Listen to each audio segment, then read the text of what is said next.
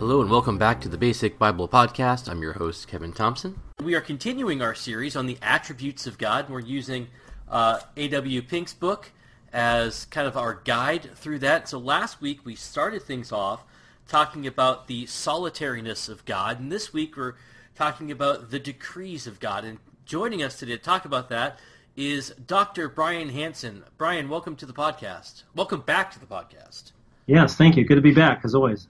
And Brian is an assistant professor of humanities and theology at Bethlehem College and Seminary up there in Minnesota.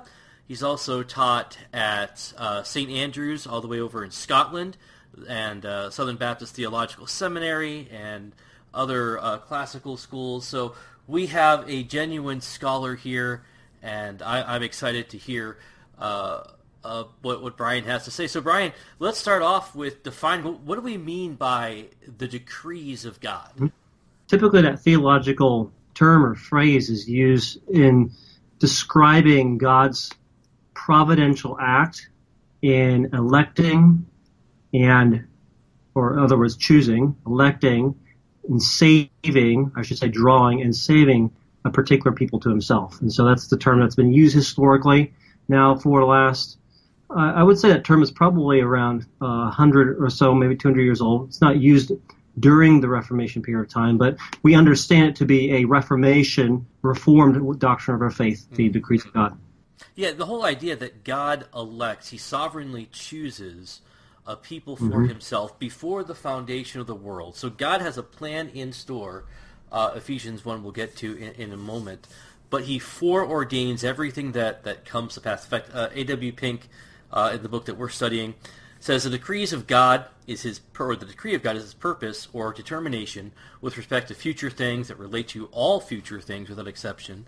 John MacArthur in his study refers to it as his eternal plan, whereby according to his decretive will and for his glory he foreordained everything that comes to pass. So we're talking about God electing those, God having a plan in place for the entirety of the world. That really seems scary to some people. You said it's a Reformed doctrine. Those that aren't Reformed really bristle against this idea. Right. That's correct. And I think it's hard for us in our finite minds to grasp God's sovereignty and salvation. I think there's a human aspect to us that doesn't grasp the infinite God decreeing, electing, sovereignly choosing one people. And if we use human logic, there obviously is the other side, which is God not choosing or passing over certain people. And this is a doctrine of predestination. And that's a whole nother debate, which we could talk about, of course, if we had time. But the idea of predestination, God predestines or predestinates those whom he chooses, and he makes the path clear. But there's also clear teaching instruction in the Bible that there are those that God condemns, and yet holds them responsible. And that's the other debate, as you will. Why people often ask, even Christians, why would God hold certain people responsible if he's passing over them through reprobation? So, and we're going to get to some of those scriptures and look at that in just a moment. Before we do that, let's get deep into the theological aspect of this, and I'm going to throw some terms out there that are often confused, and some have never even thought about these categories at all. But tell us, what is the difference? Let's define these terms and separate them. Superlapsarianism and infralapsarianism. Those are great words we can throw around the dinner table later tonight. And we could really sound smart. But rather than just sounding smart, let's talk about what these mean and how they come into play here. Right. So these terms have to do with the timing or the sequence of God saving certain people to himself. So, start with superlapsarianism. Superlapsarianism, the prefix supra means simply before, and the term lapse in that word means fall. So we're talking about something before the fall, and this is God decreeing something before the fall. In other words, God is, according to superlapsarianism, God is electing or choosing some men to salvation in Christ before he creates the world, which is, of course, before the fall. But the key idea is it's before. One of the very first decrees, according to this doctrine, is that God elects and decrees the election of certain men to salvation. The difference with the infralapsarian is the word infra. Infra means after. So that means God is decreeing certain men be saved after the fall, after creation, and then thus after the fall has already taken place. So that is the difference. Now, I would say that the similarities, both doctrines have been held by Reformed theologians throughout the centuries, even though they sound quite a bit different. But at the core, both believe in a sovereign God, both believe that God elects and that God decrees election. And the difference is the timing of it.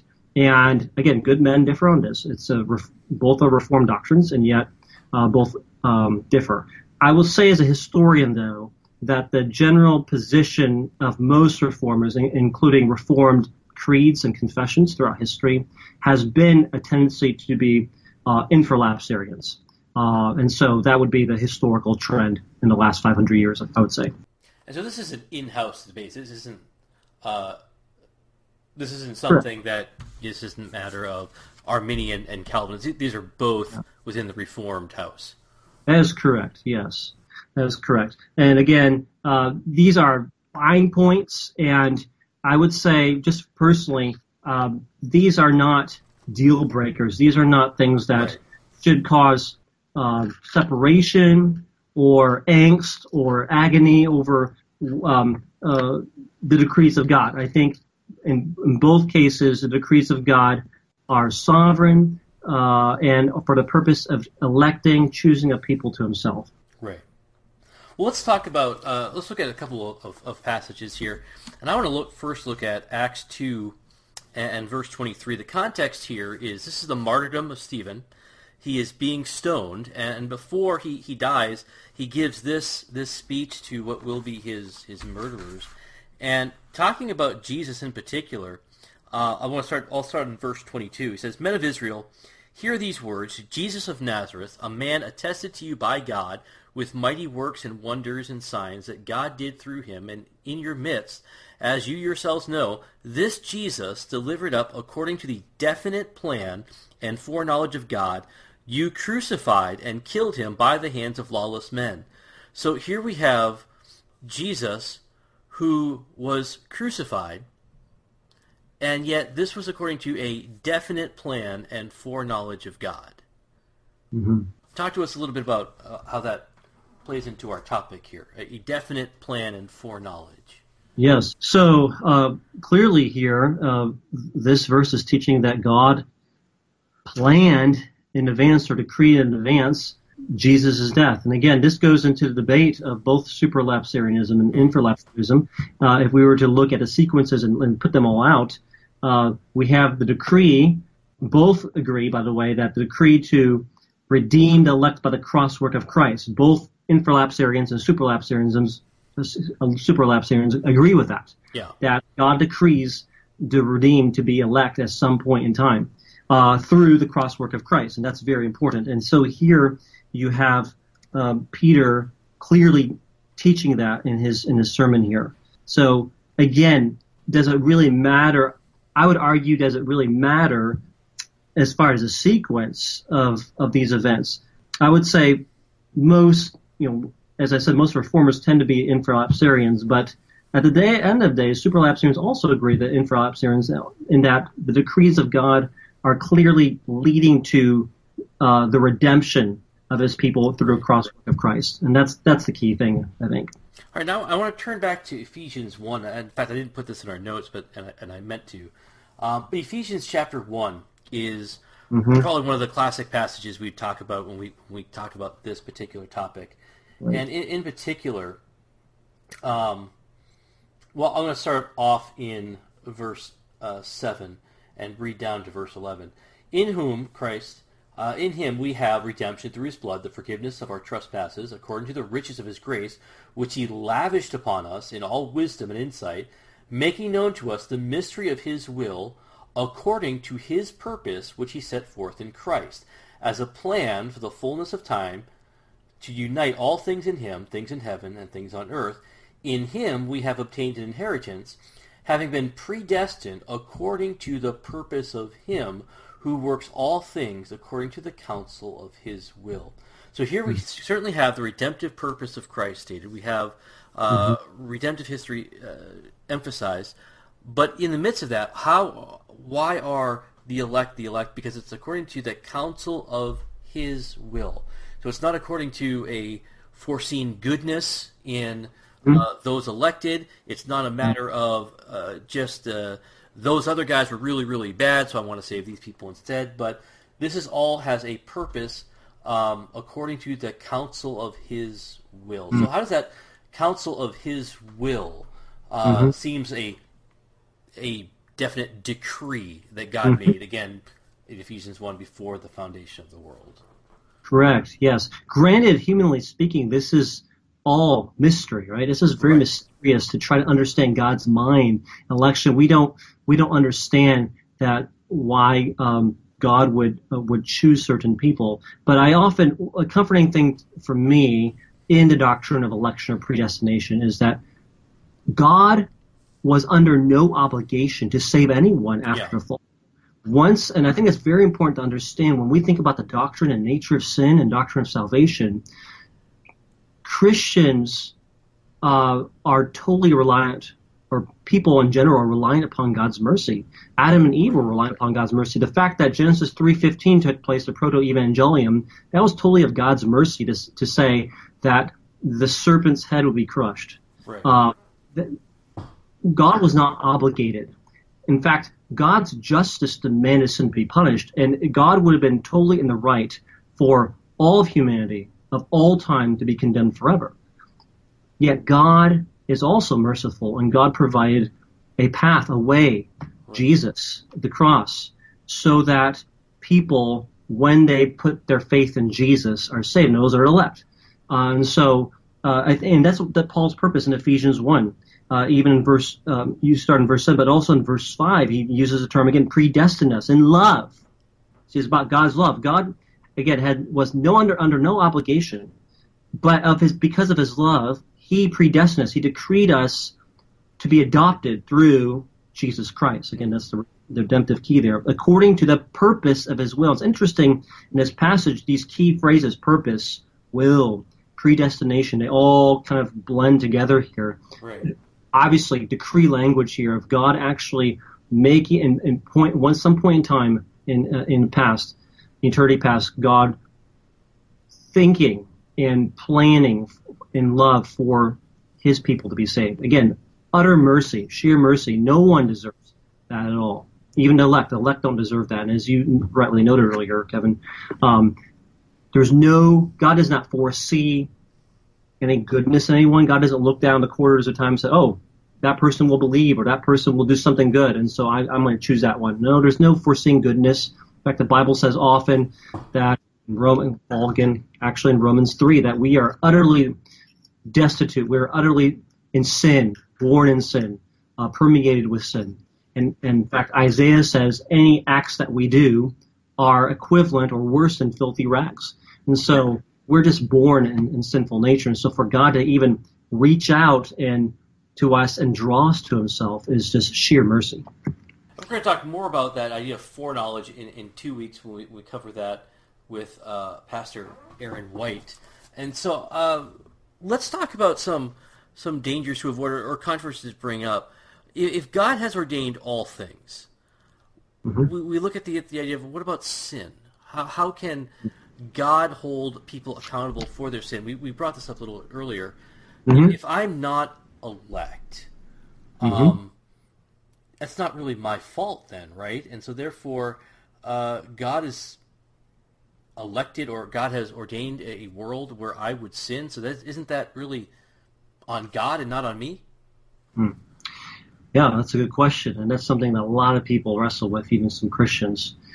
The Bible makes it clear. You have two streams, if you will, in the Bible of divine sovereignty, but responsibility as well. God doesn't create robots. God doesn't create humans to be robotic and have predictable movements. In other words, God creates everyone with individual will. And I know the term free will can often be abused, and so I hesitate to use that term, but God does clearly, for example, in the Old Testament, invite people to repent. I think about the Gospel of Isaiah. I like to call it the Gospel of Isaiah, where look unto me and be ye saved, all the ends of the earth. I am God and there is none else. Jesus in his ministry is constantly inviting people to believe, to repent, to come to him. Invitations everywhere in the Gospels. Clearly, Jesus is speaking in the context with awareness that people have a choice. People still have a responsibility. And so Jesus is called to repent and come to the kingdom. Would make no sense if Jesus is speaking to robots. Right. So Jesus coming to earth is just a demonstration of the fact that the invitation of the gospel is for all, and that men are capable, not of their own, of course, as we see in Paul's letters, not of their own, but through grace. God's grace permeates their will and allows and opens their will so that they choose Christ. Again, that's not robotic, according to the scriptures, but it is on man's responsibility, man's burden to believe in Christ. Yet is also the second stream of God's sovereign grace. Right. And we also see in Scripture, I think, that God does use the sinful acts of man. The classic passage, Genesis 50, verse 20, we have Joseph, who has been treated horribly by his brothers, sold into slavery, yet God used that situation to save his people. In fact, for a redemptive purpose, God kept his line, the line eventually leading to Christ, from starvation, from famine, by putting Joseph in that position. Yet he also used the sinful actions of his brothers, which they were held accountable for. And Genesis 50:20, that Joseph declared that you meant this for evil, but God meant this for good. So we do have a dual purpose here. Right, exactly. And this theme of Genesis 50 continues on throughout various portions of Scripture too. You can see that it's one of my favorite verses in the Psalms that deals with this is Psalm 76:10. I'll just go ahead and quote it here. Surely the wrath of man shall praise you. The remnant of wrath you will put on like a belt. So God is not the author of sin, but God is so holy and powerful that he can take the wicked acts of man and use it to praise him. Again, I personally can't understand that. And I don't think any theologian can understand how God can take wrath and sinful things and actually use it for his glory, but he does. And you can see that in human history. I love studying human history, and you can look back in time and think God can use horrible things in history for his glory still. And again, we can't do anything like that, but God can. And even, yeah. No, go ahead. I was going to also say the other classic passage to be considered here too, and which actually causes some angst among some people, is God hardening Pharaoh's heart, in the passage in Exodus 9, which is an important one to consider. And I think simply what's happening there is Pharaoh, the text clearly says here that Pharaoh's hardening his heart against God. And it isn't until the sixth plague where it said, we see actually in Exodus 9 that God hardens his heart. But you see the dual, God's is sovereign, but also Pharaoh is responsible for hardening his own heart. Pharaoh is not coerced into condemnation by God. Pharaoh is given opportunities for repentance, but he clearly chooses of his own heart not to repent. And again, in the Gospels, for a final example, Jesus clearly in his ministry offers numerous invitations, as I said earlier. But he also teaches that the more of God's revelation that's given to men, the more responsibility there is to receive. And if you reject revelation, you are more condemned. Jesus says in one portion of Scripture that it's more tolerable for Sodom and Gomorrah than for you, speaking to Cana and different cities in Galilee. In other words, those cities in Galilee saw divine revelation. They saw the miracles. They heard Jesus. They saw Jesus, yet rejected Jesus. Yet Sodom and Gomorrah never saw the direct revelation of God in those ways. So more can be said about that, but there is a correlation between more revelation, direct revelation, and more responsibility. One of the things I'm trying to emphasize in this whole study of the attributes of God is to emphasize the absolute majesty and awesomeness of God. And there are times we just need to stop and say, wow. Let's just behold his majesty and his, just be awestruck. And as I'm listening to you talk about this, I'm just thinking, only God can take the rebellious acts of defiance that we give and turn that and use that even for his glory. And even we're trying to work against it, yet he's going to take that very thing and say, you know what? I'm going to use this, and this is going to glorify me. And I just have to stand back and say, wow, that is our God.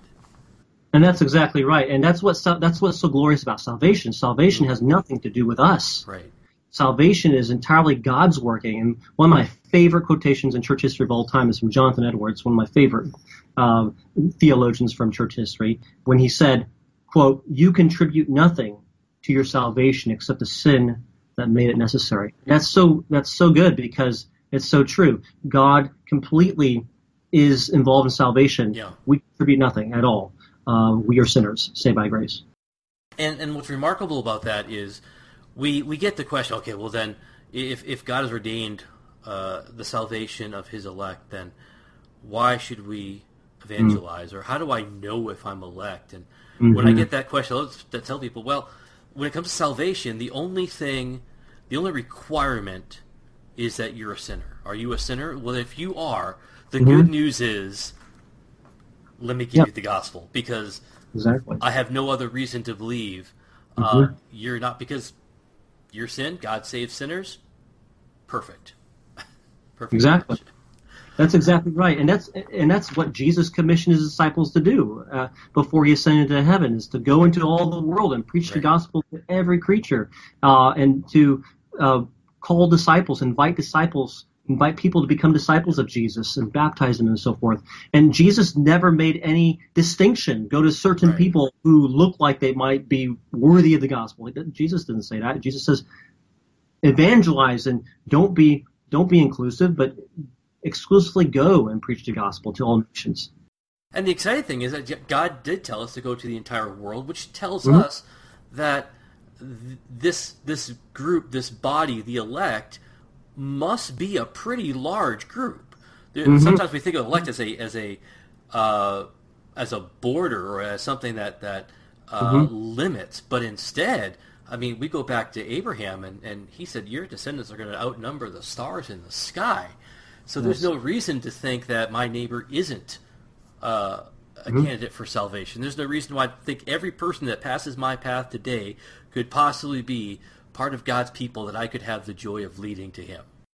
Absolutely. And that's the beautiful thing that we see in the book of Revelation, where all tongues and nations and languages and tribes, says in Revelation, will say, worthy is the Lamb. So you have all sections of geography, all sections of social stati throughout the world that will bow down before Jesus as disciples. And that's really exciting. So, no, I don't. The gospel is not limited. Yes, we believe in election, but the gospel should be given. So this doctrine should not be a damper upon evangelization of anyone. So in fact, it should, properly understood, this should be an encouragement, an inspiration to go out. Absolutely. That's what I believe. All right. Well, let's get into, I think we just covered a pretty good application section there. Go out and proclaim this gospel. Let's talk about our final section here, recommended resources for going a little deeper. What are some books or some sources you think would be a help in understanding this doctrine a little further than we've got here today in this podcast? I think the most helpful discussions on this for Christians can be found often in systematic theologies. There's books here and there about election, but I think for fundamental starting position on these, I've often encouraged people to consider some good systematic theologies they're not complex. The ones I would recommend are not complex or full of jargon, but they're really straightforward. I would say my three favorite would be Wayne Grudem's Systematic Theology, a very popular one today. I also personally like Robert Raymond's. Robert Raymond's a good Reformed theologian, his Systematic Theology. And then a third one that I like a lot is Millard Erickson's systematic theology. I think it's called Christian theology, actually. But all three, I've read all three completely from cover to cover. And when they speak of soteriology, the doctrine of salvation, and this idea of predestination, they speak out very clearly. And all three of them just give a list of scriptural texts, and they explain quite a few as well too. And that's just helpful. We need to be very textual and biblical about this. And I appreciate all three of them handled the scriptures very wisely and very carefully in looking at the text and the language. And I'll echo what you said about Wayne Grudem. As our faithful listeners know, I recommend him quite a bit, and especially his work in systematic theology. And if you feel like, okay, you get this big, thick blue book, and you think, man, can I get through this? You can take a step down and get his Bible Doctrines book, which is what I use in my systematic theology class, which I'm gearing up for next week. Or even there's even a smaller little book he's put out covering some of the same topics, and it's a really easy read. I'm not saying an easy read, but it's easy to understand. Yes, I agree. And I want to add to that list. John MacArthur just published one just recently, and those over there at the Master's Seminary, Bible Doctrine, a Systematic Summary of Bible Truth. I haven't read that cover to cover yet, but I'm starting to go through that. I got the Kindle version, and I found especially the section on the decrees of God to be helpful. And of course, we are our study here is based upon The Attributes of God by A.W. Pink. And so if you haven't got that yet, I don't know what you're waiting for. This is week 2. You got to get on the ball. But anyway, but before we go, we want to remind everyone that, Brian, you are an author as well, and your book doesn't have to do with this topic, but going back to the Puritans and Abraham Shearer, who may not be the most recognizable character from that age. Tell us just a little bit about that book. It's a short read, but it's a valuable read as well. It is. Abraham Shearer was a particular Baptist, the same time period as John Bunyan. While John Bunyan was suffering in prison in Bedford, England, Abraham Shearer was in southern England, the same exact time in prison for the same reasons. So this was the time of nonconformity in the 1660s in England, and so my work covers his suffering in prison for 8 years because he refused to conform to the state church. And so what I've done is in that book is to compile various thoughts about Abraham Shearer and actually included some of his writings in prison in his final couple of years in prison. And we'll have a link to all of those on our website, so don't forget to check that out at www.basicbiblepodcast.org. Brian, thank you for joining us and taking the time to talk about these things. It's always a pleasure, Kevin. Thank you for having me. I want to thank all of you for listening, and again, don't forget to check out our website. Check us out on Twitter at Basic Biblecast, and on that website, again, you can look at all the different resources we just mentioned, and a whole bunch more from previous episodes. So don't forget to share us with your friends, get it out there on social media, or however it is you get the word out. So join us next week. We're going to be talking about the knowledge of God, chapter 3 in this book, and we're going to be joined by Pastor James White. Not that James White, but another James White. Not a doctor, unfortunately. But all right, so thank you, and join us again next week.